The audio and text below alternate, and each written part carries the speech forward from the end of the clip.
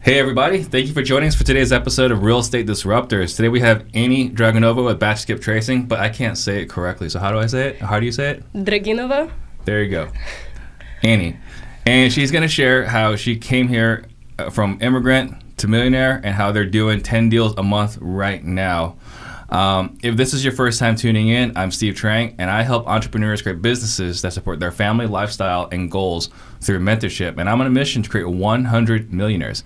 If you want to be one of those millionaires, drop me a message on Instagram at steve.trang. If you're excited for today's show, please give me a wave, give me a thumbs up. And as a friendly reminder, I don't charge a dime for this show. I don't make any money doing this. So here's all I ask. This is what it costs for you to listen to this show.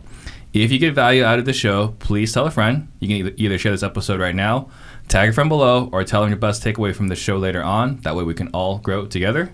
And this is a live show, so please ask your questions for Annie to answer. You ready? Yeah, let's go. All right, so first question is, what got you into real estate? All right, so first I want to say thank you for having me, finally. Second, I just wanted everyone to actually take a look at what Steve is actually using. He's on a Mac today, so... You got some personal issues. We do.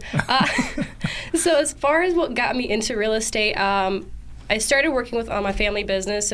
I got out of high school and I was looking for a job. I was working at Papa John's at the time.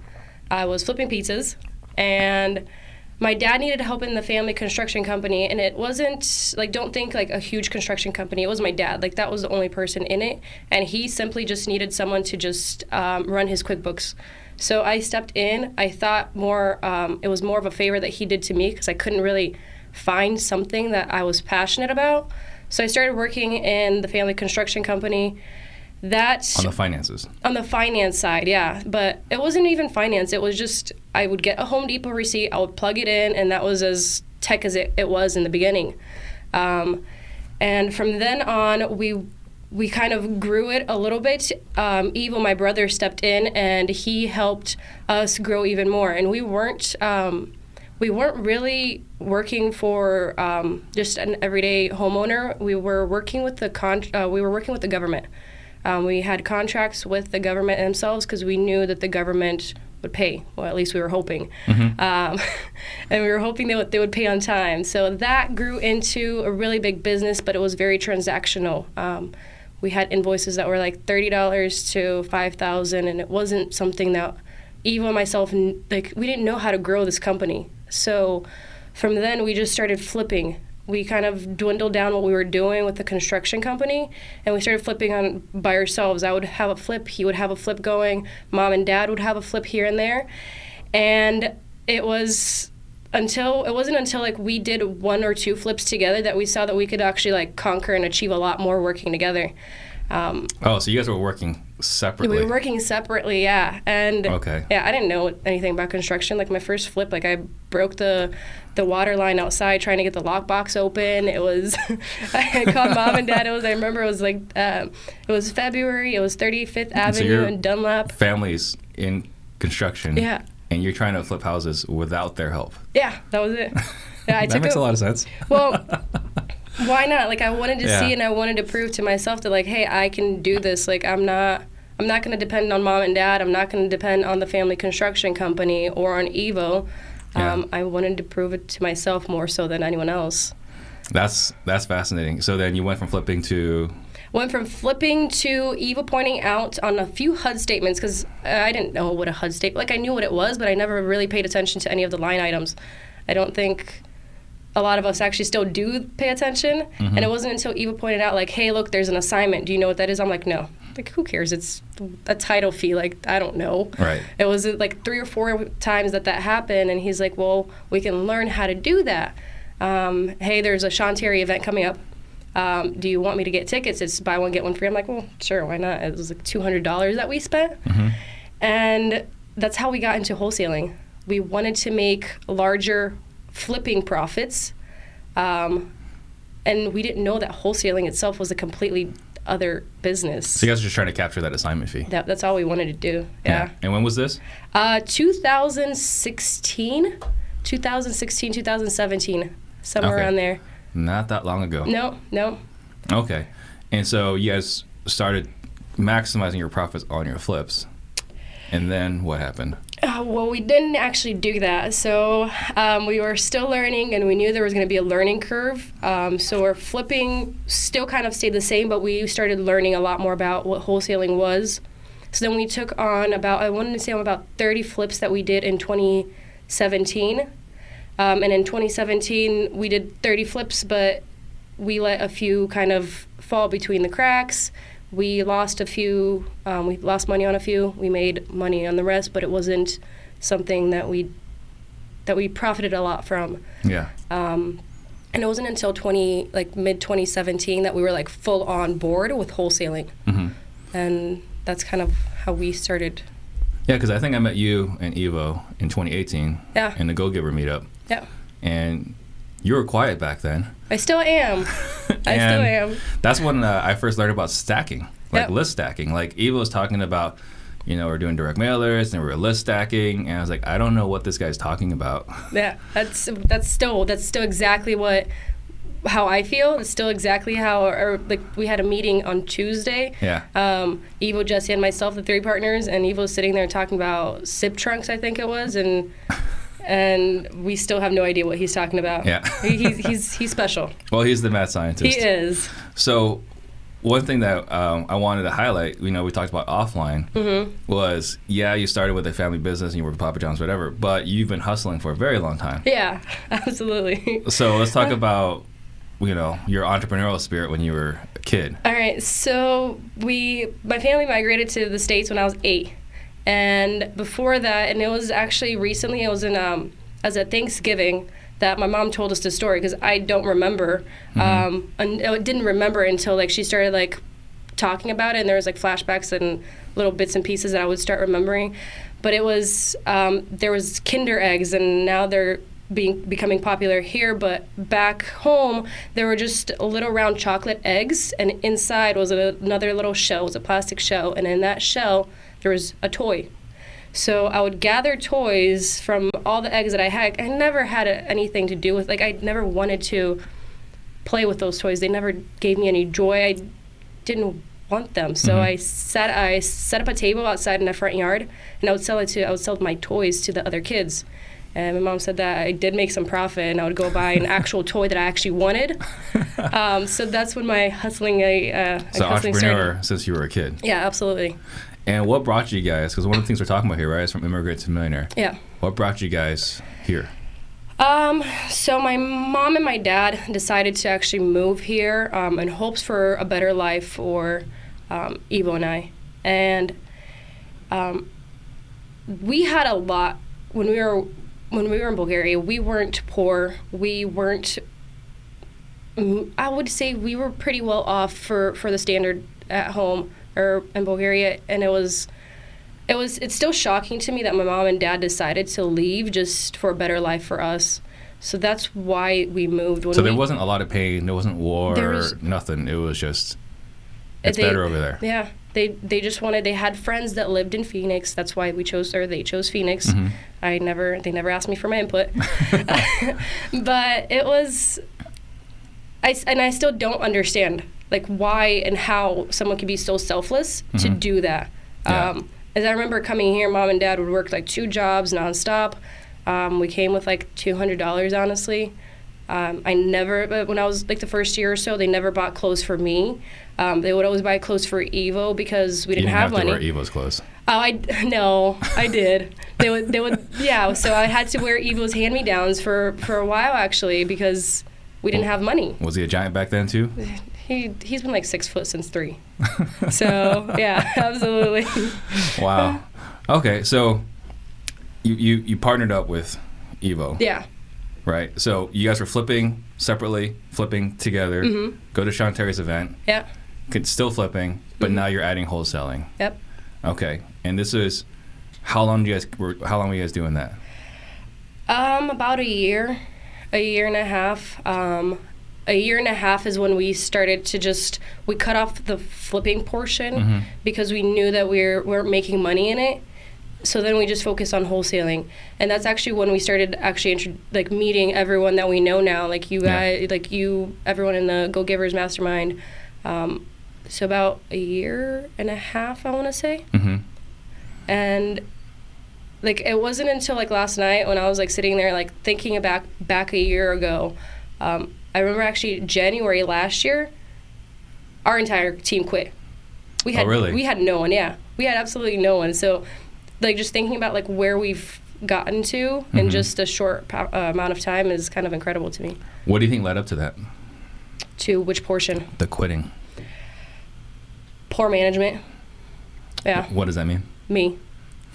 I didn't know how to lead. I didn't know how to manage. I didn't know how to be a good leader. And I'm still like it's still difficult for me. But I think that I'm learning as I'm growing, as we're growing. But it was definitely we would set the expectation like really high. No one would ever hit the bars.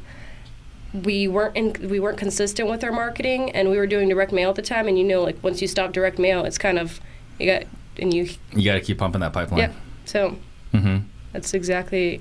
So what lessons did you learn? I mean, well, I guess before we get there, right? So you guys are wholesaling. You guys went right before the team quit. Mm-hmm. This would be 2017, right? 2018. 2018. Yeah. Well, they quit in 18. Yeah, they quit in 18. But leading up to that, 2017, what was your guys' business like? As far as profit or volume, we were doing about 3 to 4 a month. Okay. We were focusing on larger spreads. We had 2 acquisitions I would say in August of 2017, and then we pumped it up to 4 or 5. So we had way too many acquisition managers, not enough leads, non-consistent leads. We had the bar set really high. What was the bar set at? We have 5 deals per acquisitions, meaning 20 deals per guy. Per guy, yeah. Okay. So we were pretty much asking them to find deals out of thin air. Okay. And then, I mean, was this one of those situations where they just stopped coming in? Did they complain? Was there feedback, or was it just start from scratch? Both.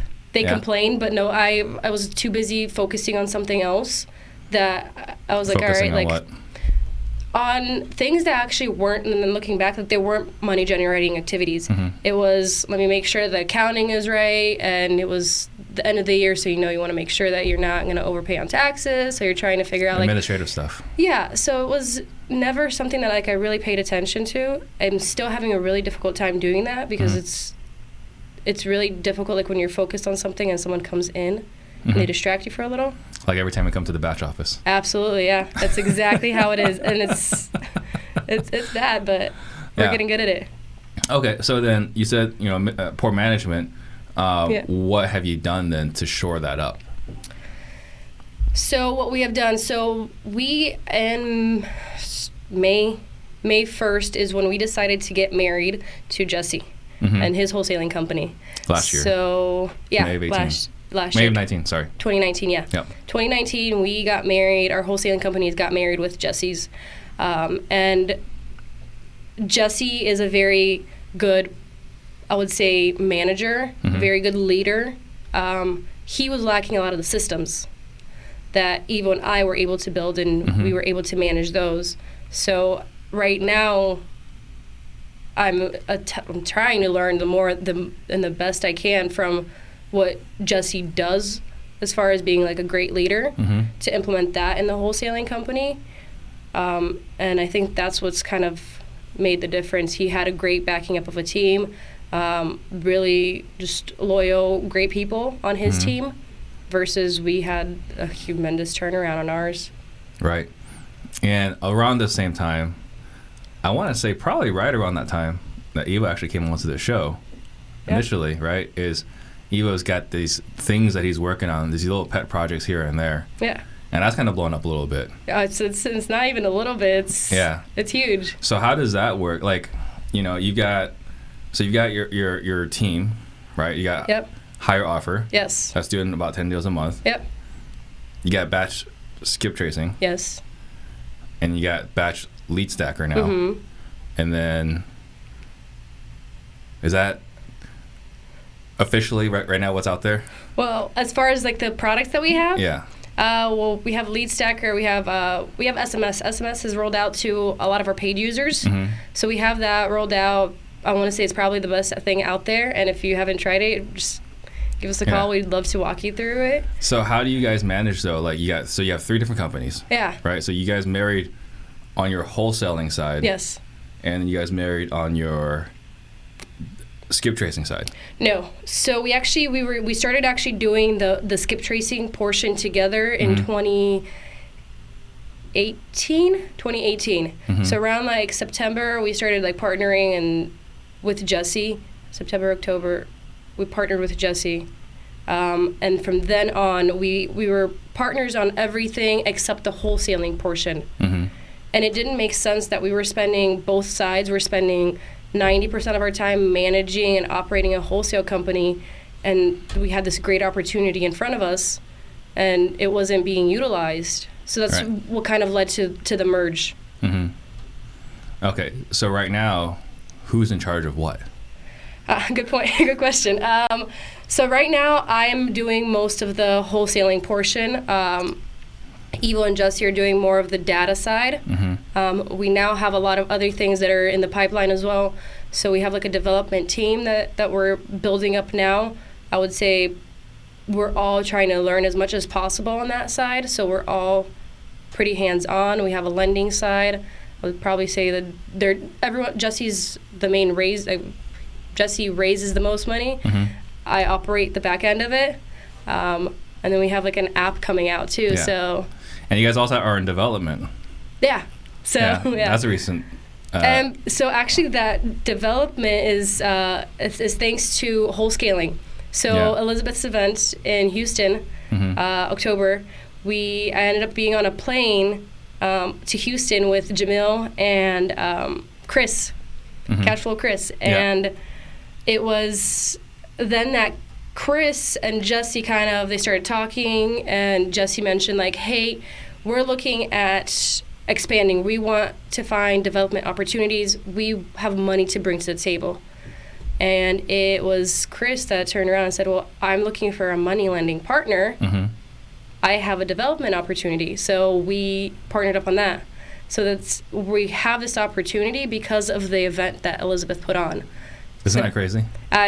Honestly, this last year has been so crazy that nothing surprises me at this point. So let's talk about that. Elizabeth here, she put out an event, Wholesaling, which is a phenomenal event. Absolutely. And I think that's something that, there's this idea of like growth and collaboration and all that good stuff. But it sounds like, outside looking in, I mean, that sounds like a bunch of foo-foo stuff, right? It sounds kind of like, what's the movie The Secret? I have no idea. Oh. I'm not a movie person. Okay. Well, it was like a documentary about like, if you envision it, it'll happen, right?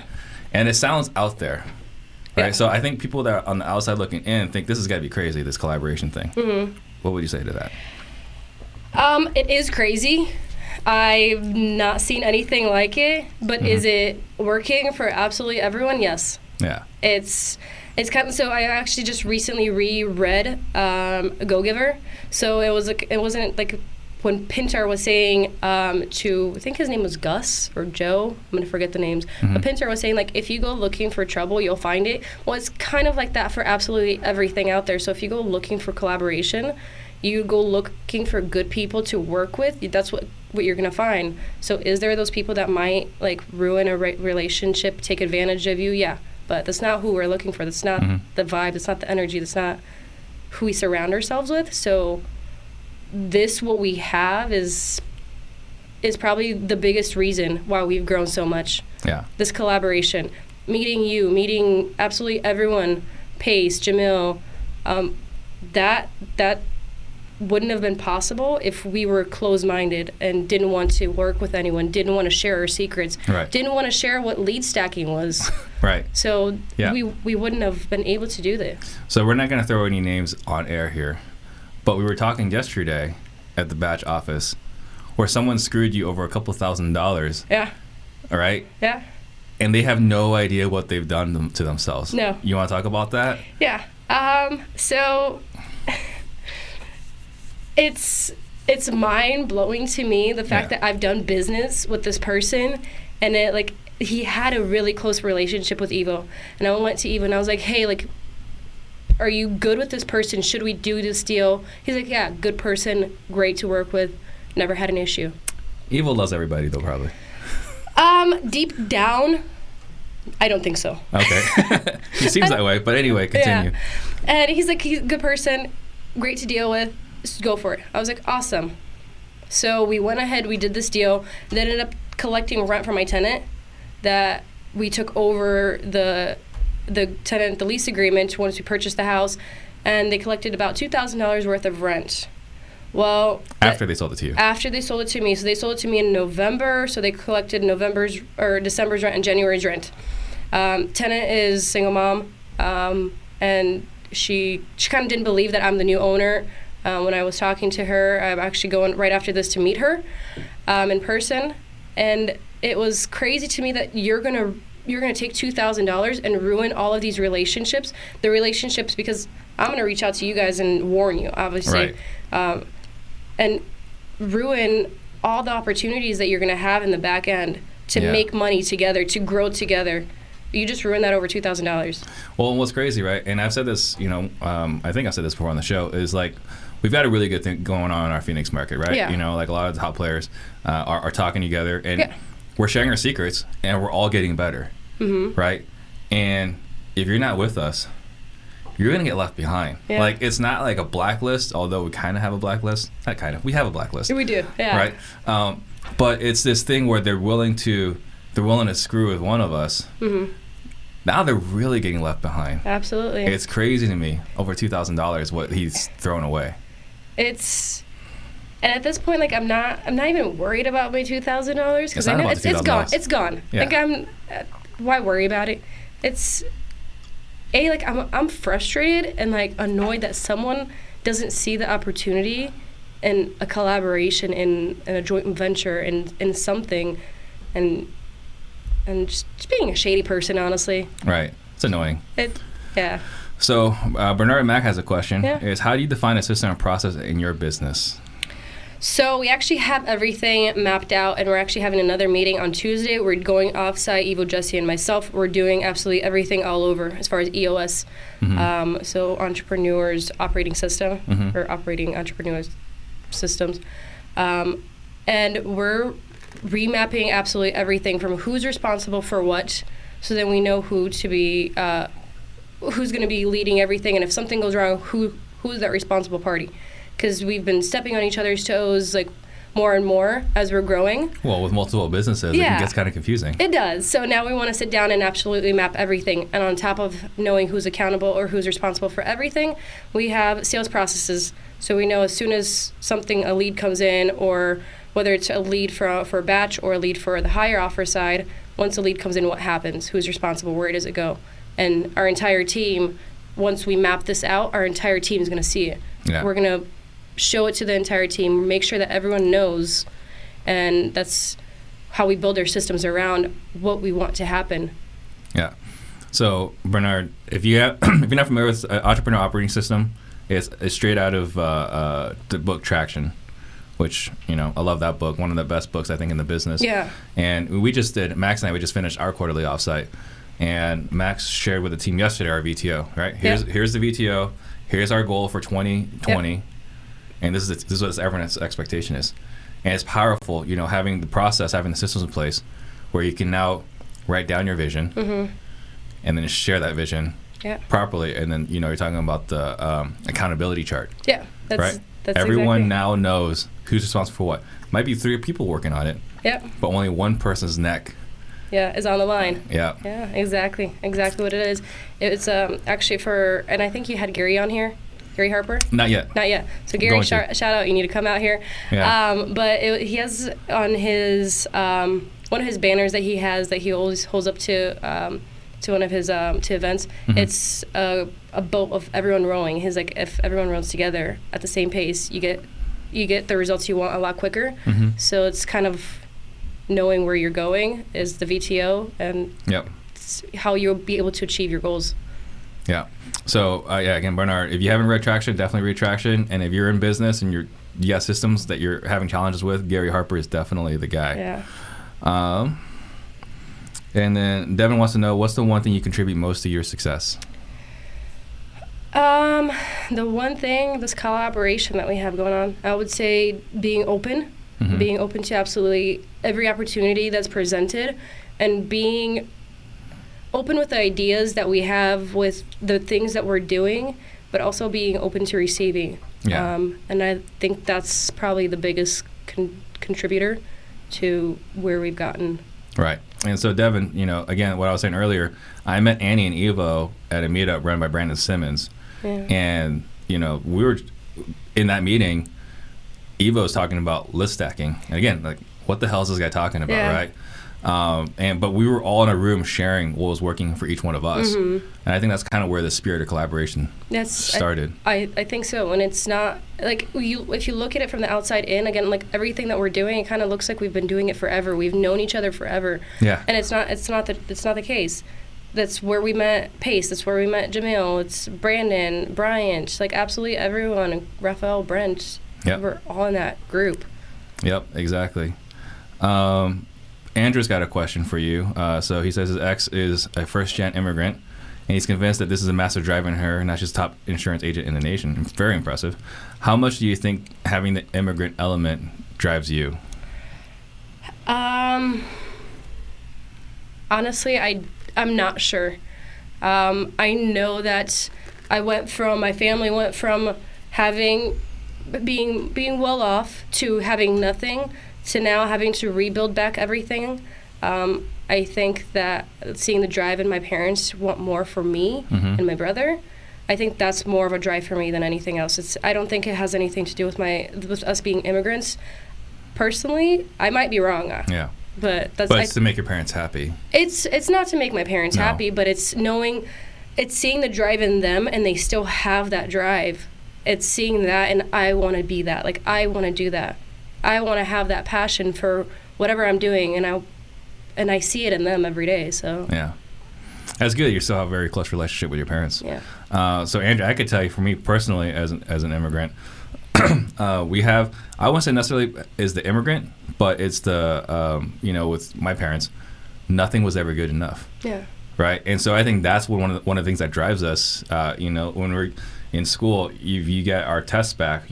What'd you get on your test? Right. Yeah. And you're always comparing tests. Yeah, absolutely. And your parents, no matter what, like, you got a 99, like, why didn't you study harder? Well, I never. Well, I'm not you. Like, and I had to actually.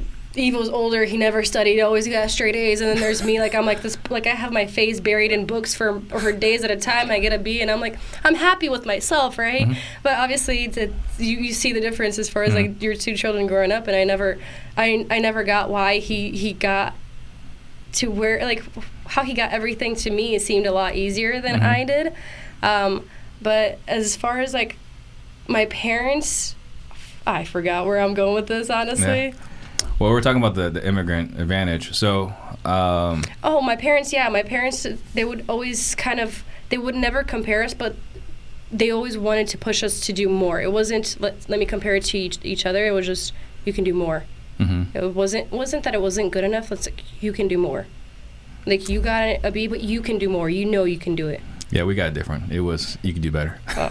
You could, and you got to compare. Like, that's what we grew up with. Anyway, enough about me. Matthew Leonard wants to know, people don't talk enough about profit. So do you mind sharing your margins on your wholesale side? Like, what's your average deal size, and what's your profitability on your average deal? So yeah, as far as profit, and this is something that we were talking about yesterday with Evo and Jesse right after you guys met together. Mm-hmm.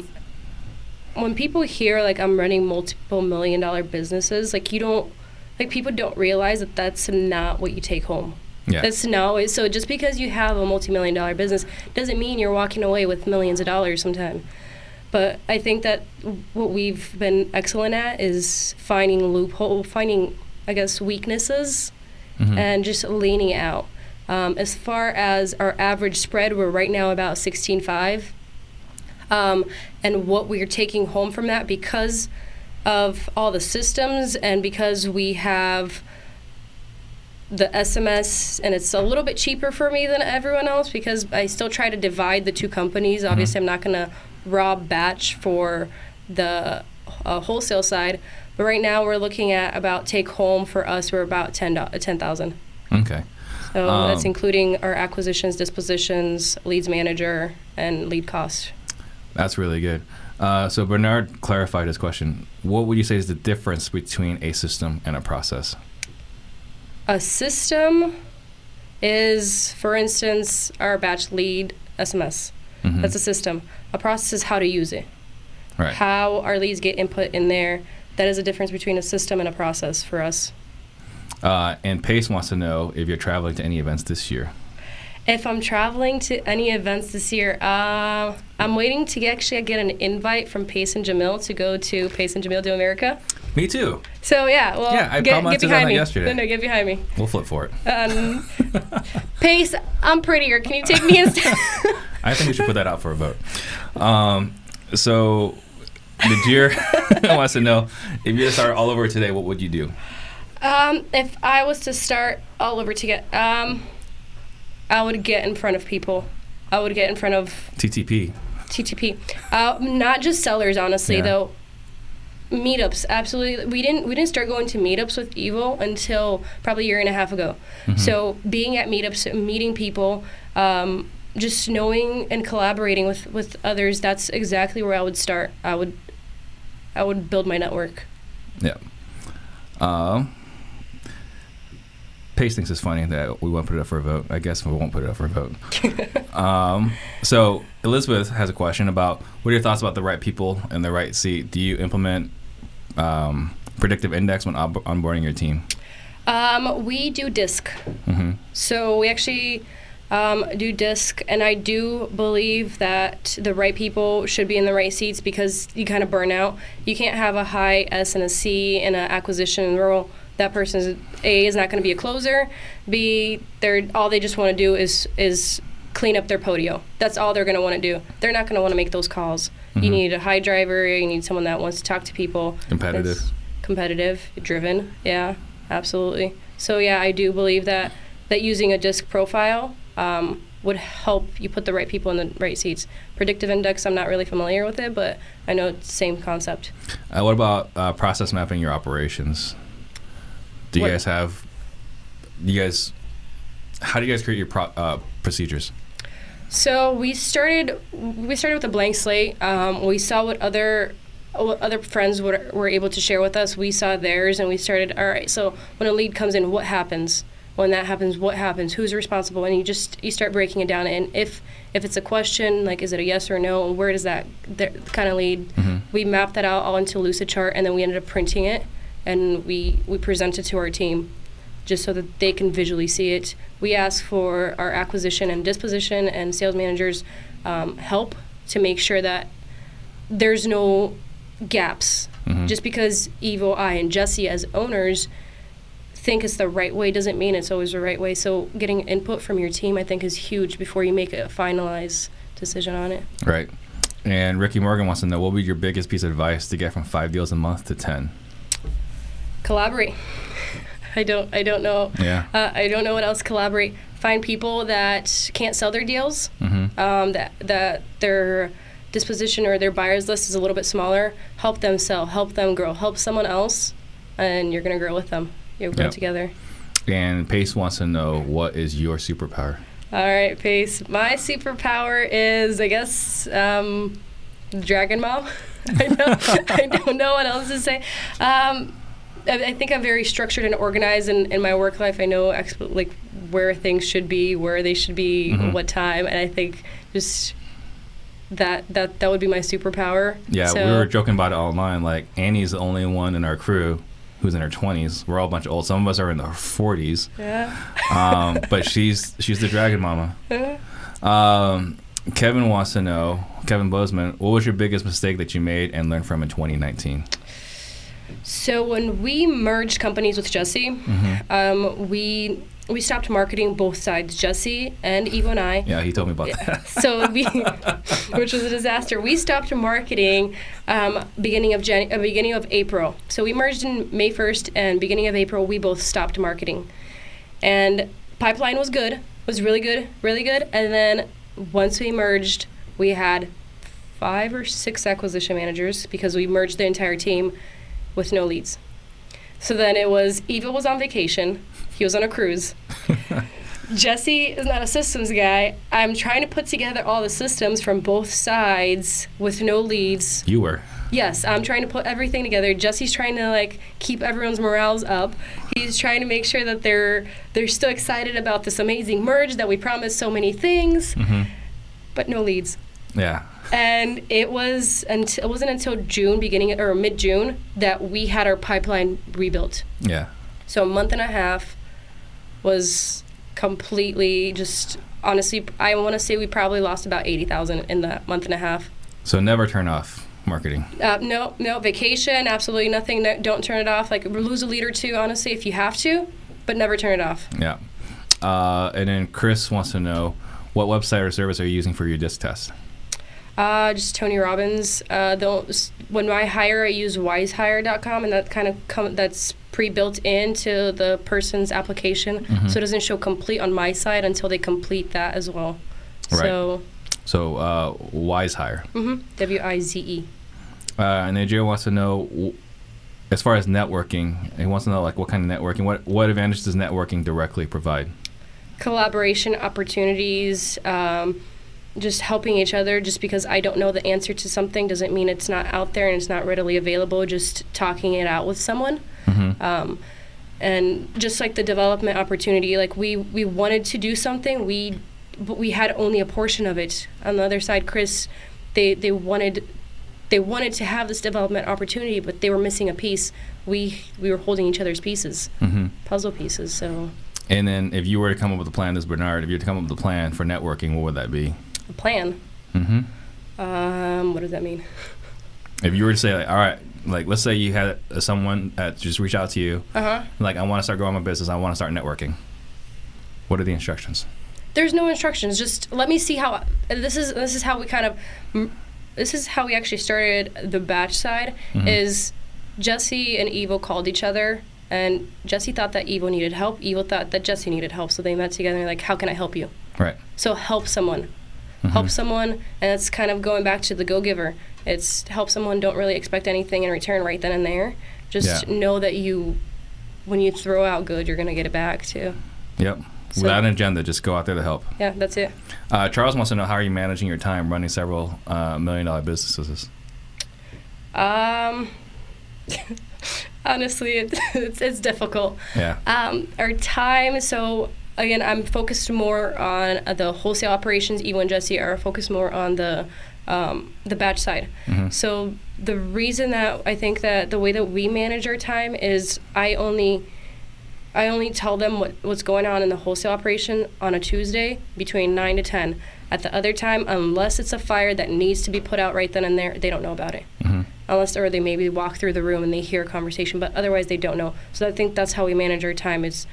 We have our weekly meetings, our level 10 meetings, and that's where everything gets brought up to the table. And everything else is compartmentalized. Absolutely. Yeah. So how are you handling all those distractions from everyone coming into your office? In the batch office? Yeah. You close the door. We have little wheels that we have. It's like do not disturb, knock, please come in, out of office. It's a little round circle. Yeah. It's the best way. And honestly, if I needed to do something and it's really I just need to sit down, focus, I go in earlier because no one else is going to show up. Evo's the only one that's in the office. He gets in there anywhere from 3 a.m. to 6 p.m. or 6 a.m. He's in there.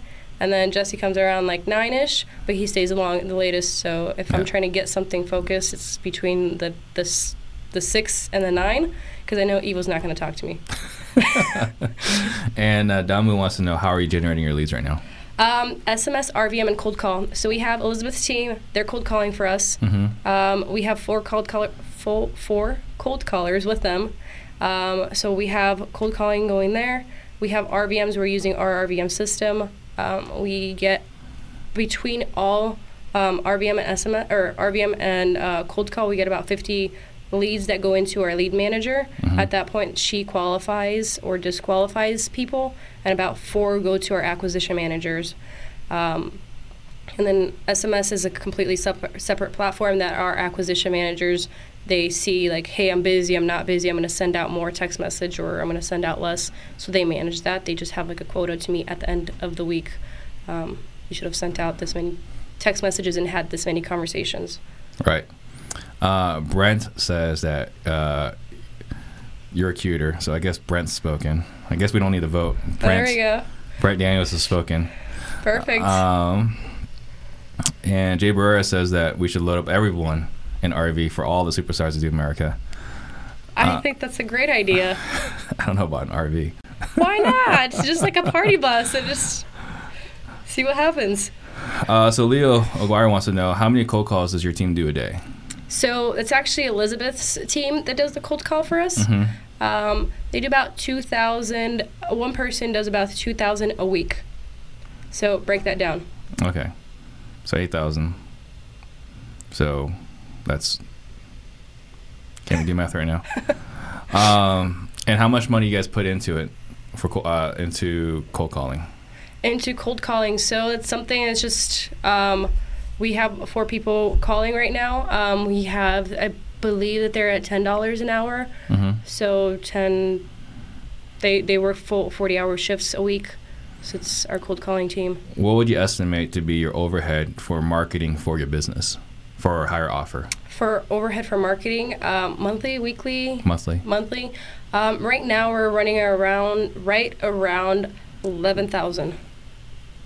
That is our overhead for marketing, and that includes all of our cold calls, all of our RVMs, the skip tracing that goes along with it, the purchasing of the lists, absolutely everything from start to finish, and all of the systems to manage our lists. And what markets are you guys in? So we started marketing in Dallas. We weren't really prepared to actually go in Dallas. We kind of shut that off. We still have some leads coming in. Mm-hmm. But right now, primarily, we are focused in the Phoenix area, Phoenix, Tucson, and also some of Flagstaff. I'm curious, you said that you weren't ready for Dallas. Mm-hmm. What makes you say you weren't ready for Dallas? So once we ramped up the pipeline in June, we wanted to be the biggest, the baddest, the greatest, right? Mm-hmm. And we thought that having a huge volume would be easy. Why not? It'd be super easy. Yeah. At one point, we had 37 deals on the board. Wow. So it was 37 deals. They didn't all close. Mm-hmm. So it was things that got dropped. There's just too many pieces that weren't mapped out. Mm-hmm. And it was at the time where we were still learning each other's strengths, weaknesses. Our team was still trying to get to know each other, and I would say that's why we didn't succeed. We had great partners out in Dallas. Mm-hmm. We just once the acquisition let it go, like, who's responsible? No one knew. Yeah. Like, absolutely no one. So it sounds like, though, it was really more of a team issue, not a location issue. Yeah, it wasn't the fact that Dallas wasn't right for us. It was just Dallas wasn't right for us at that time. So then, is that something that you guys would revisit in 2020? Would it be something that... I don't think so. At this point, like, I don't know what to expect. Like, if I was trying to map out 2019, I would have probably been way under on all of our goals. I knew I would have been under. Yeah. It's kind of difficult for me to answer that, but I'm not moving a market right now unless I know that I've captured absolutely every lead, absolutely everything in my local market. Because my biggest network is here, so I don't want to go anywhere else until I'm tapped out. Makes sense. Maritza Davila wants to know, do you ever feel like being a young immigrant woman was made it difficult for you to get into real estate investing? I would say yeah. How so? I would say, like, just think about, like, Go Giver. Mm-hmm. How many times have you seen me in the last, I want to say, even, like, a year? Go there maybe once or twice at most. Not a whole lot. So mostly Jesse and Evo. Mostly Jesse and Evo, because you walk into that room and it's just so much just testosterone that's in the room. So in the beginning, I want to say there wasn't very many female that were in. It's just you and Danny. That's it. Right? In the Phoenix market, it was just me and Danny. Those were the people that people knew of. Mm-hmm. And it wasn't until recently that I started seeing a lot more women, which I'm really happy about. And you're helping each other. It wasn't... They're women that are helping each other grow right now. Mm-hmm. So right now, I don't think you're going to see the same struggle as probably a year or two ago. Yeah. But I think that there was a little bit of a bigger hurdle for me to jump over because it's like just naturally I feel like people just levitated and just talk to Evo because he looks like a giant and I look like a 2-year-old kid next to him. but they would assume that, and they would assume that we're a husband and wife team kind of thing, which absolutely not. He's my brother, but they always just assumed that I was in the business just to help him out. Like he was the head and then I was just kind of helping him out. And it's not. How did you deal with that? I would say reach out to people that didn't reach out to him. Kind of network with people that didn't network with him, people that were intimidated by Evo and his size and his name. Well, you got Evo Dragunov, come on. I mean, he reminds me of the Russian boxer in Rocky. My point exactly. It's still a little bit intimidating. So the people that were intimidated by him, those were the people that I would network with. Those are the people that I was trying to get a connection with, that I was trying to grow my business with. Right. So I think that's how I got around it.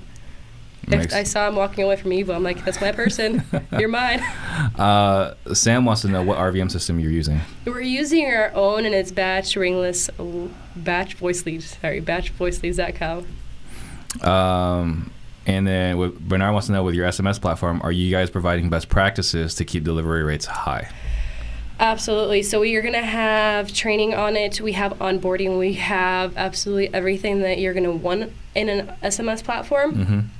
On top of that, we are there. We have a team. We have a team that's there to support you guys, to help support people to succeed, because we're not going to be successful in what we do unless people using our system are successful. So we want to make sure that we're providing the best and the most resources to an investor, to a wholesaler. And it's actually some of our old acquisition managers that are now support for Batch. Right. They're in-house. If they don't know answer to something, they come to me, they come to our acquisitions, they ask, and we solve it then and there. We build up everything absolutely from scratch on our end, on the Batch side. So I think that knowing what does work and doesn't work in a wholesale operation is kind of what's led us to be so successful in the Batch side. Are you actually in the business? Yeah, absolutely. Damien Gonsalves wants to know, are you doing any door knocking? We are not doing any door knocking. We actually don't even go on appointments. Everything that we do, all the contracts we do sign is virtual. So I don't do any door knocking. Is that an opportunity, or is that something that I would look into? Absolutely. We can't be Pace. I don't think anyone can be Pace, honestly. No, that guy's crazy. Crazy hardworking. And and it's not just the hardworking part. It's like I'm not as comfortable in front of a seller as Pace is, right? So I'm not comfortable in teaching someone, and if I'm not comfortable doing it, I don't know if I can be comfortable leading someone to do that. Right. So unless Pace wants to train my team. But you guys are working on a mobile app. We are working, so Batch is working on, and I'm super excited about it actually. Batch is working on a mobile app. We're building it in-house. We have a few developers that are just specifically dedicated to that right now, and we're building it, and then within, I want to say by March, we should be out of beta, and we're going to have it launched, and we're going to have it launched with, obviously, Pace, Brent, Tom Kroll's helping out on this, so being able to collaborate on something like that with such great people, I'm excited Amazing about minds. I can't wait. So simple question is, what are you guys doing when you guys are locking up these deals? How are you guys moving it? How are we dispoing it? So the majority of our dispo goes through SMS. We text message all of our buyers. Another portion of, which is what a lot of people do. Another thing that we do is we have ManyChat set up on our. Yeah, I get harassed by that all the time. I'm sorry, but it works. Obviously, we're there. So that's the point. You want to elaborate on what ManyChat is? Yeah, so ManyChat is, you put it on top of your home, the website where your buyers go to. And it's kind of like a pop-up that just goes in the middle of the screen and asks people to connect to their Facebook. So once you connect to the buyer, as a buyer, you connect to the Facebook, and then once we have a property that's out there ready to market, you get it sent to your Facebook. So you don't Facebook Messenger. Yeah, you don't have the deliverability issues that email and SMS provides. So I think that's a really great way to go about it as well. Yeah. And Nelson wants to know, how do you keep everyone under control? How do you keep your team motivated? Oh, how do we keep a Jesse?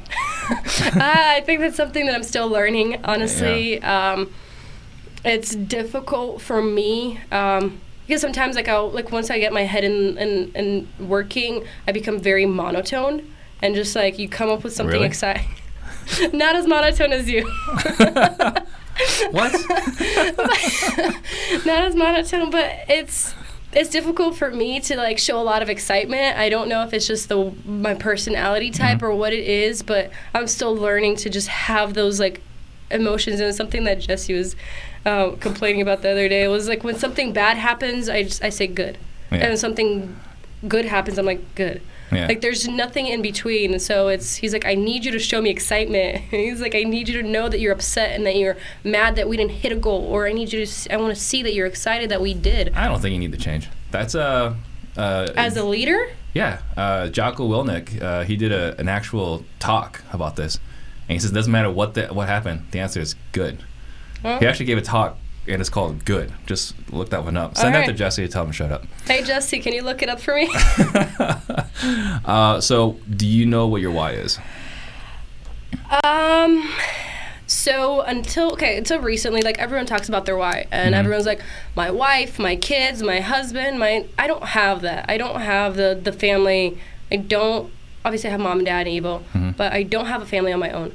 So it was very difficult for me to understand like what my why was. It wasn't until probably like 3 or 4 months ago that I realized that my why could be completely selfish, and it didn't have to make sense to you. It didn't have to make sense to absolutely anyone. And it was something that it was completely just for myself. My why is I never want to be in that situation that my parents were in. And my why is to help people, actually. I want to build these great companies. I want to build these empires so that I can do more. So I can have a bigger network. I can have a bigger reach. And I want to help people is my end game. I want to be able to build houses and provide food and shelter to other people. And I don't think that I've actually shared that with many people because I didn't know it. But you demonstrated it this past Christmas. Yeah. With your elf costumes. Absolutely, which you really didn't want to participate in. I'm not festive. Come on, Steve. What is your biggest struggle right now? Managing and leading. Knowing how to be a good leader. It's not something that you can kind of like put a system in place for. So learning that is probably my biggest struggle. I want to be supportive to my team, and I know that I've fallen short sometimes, and I don't want that to happen ever, but it does, and it's kind of frustrating, and like I get frustrated, and I think that they think that I'm frustrated with them. It's like I'm frustrated more with myself because I don't know how to fix it. I don't know how to make them be okay with it, with whatever's going on. Yeah. So that's my biggest struggle. And what are you doing about that? Learning, watching as many videos, reading as many books. Right now, the book that I'm actually like physically reading, because I do a lot of audibles, but I actually do read a physical book. The one thing, so I'm trying to focus on one thing a day, so then I can focus a lot more of my attention to my team. Versus, because we always work off those check boxes, like got this done, got that done, like what's next, right? Right. So I'm trying to figure out like what's the one thing in the day that needs to get done. So then I can turn around and focus on my team. Is it difficult? Absolutely, because it's not. I'm the checkbook person. I'm like done, and I get a satisfaction from it. But it's not. I don't think that's what's going to propel us. Have you read Good Leaders Ask Great Questions? No. It's my favorite leadership book. Just check it out. Will do. And Damien wants to know: are you doing any mentoring? Personally, we are not doing any mentoring. I don't think we have enough time to do so. There's plenty of people that are out there. I know you do some. So if you're trying to great mentor, I would say you're probably a really good mentor to learn from. Like I learn from you constantly, so it's not. I appreciate that. Yeah, so it's not something that it's on my books right now. Yeah. Will I be open to it eventually? Maybe. I don't know. I can't answer that. Yeah. Right now, no. And Leo Guar wants to know how many contracts do you all get on SMS? He has y'all, I think, because he's from Houston. All right, there we go. So SMS, so we just actually left our previous platform that we were using, and we are full on the Batch platform. Mm-hmm. Right now, we are working on our second contract, so I'm not able to answer that question because we just migrated systems. What about on your last system? Our last system, we were doing 3 deals a month from SMS. Cool. So total of 10, 3 from SMS. So one thing that helped a lot, it bonded a lot of us, was We Live back in Dallas last year. Yeah. And I tell everyone that you're the lead troublemaker. I don't believe that. So you want to talk about why I feel that way? Yeah.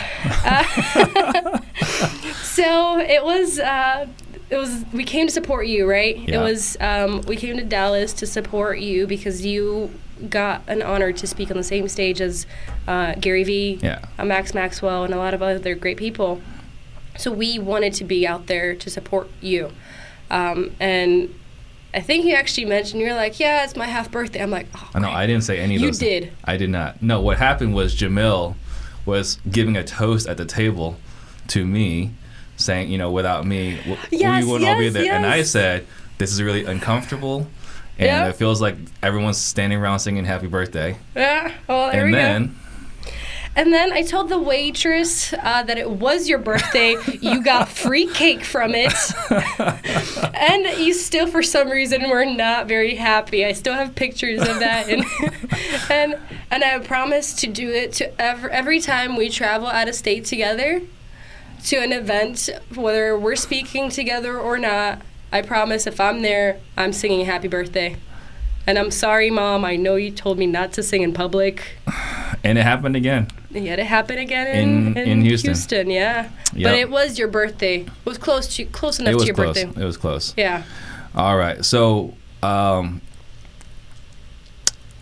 if someone want to get a hold of you, how would they do that? Facebook, Instagram, and I don't know if I should phone number. As your call. I don't normally recommend it, but pasted it. Some of these other guys are doing it. All right, phone number 602-622-5322. Just text me, because I probably won't answer if you call right now.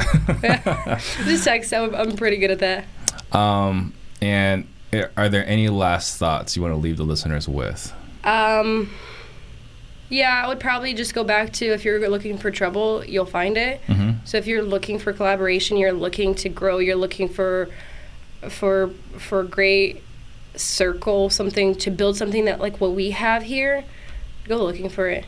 It's I think you'll find intentionally, it. I've talked to a few people, going to these different events, and like, you guys in Phoenix are weird. Yeah. Right? And they're like, we want to do it. We want to do the same thing. But it doesn't exist. Mm-hmm. And my feedback to them has been the same every time. It's like, if you're not finding it, then create it. Yeah, absolutely. And they'll find you. Absolutely. Yep, I love that message. So, guys, again, if you like this show, please share this episode right now, because the rising tide does lift all boats.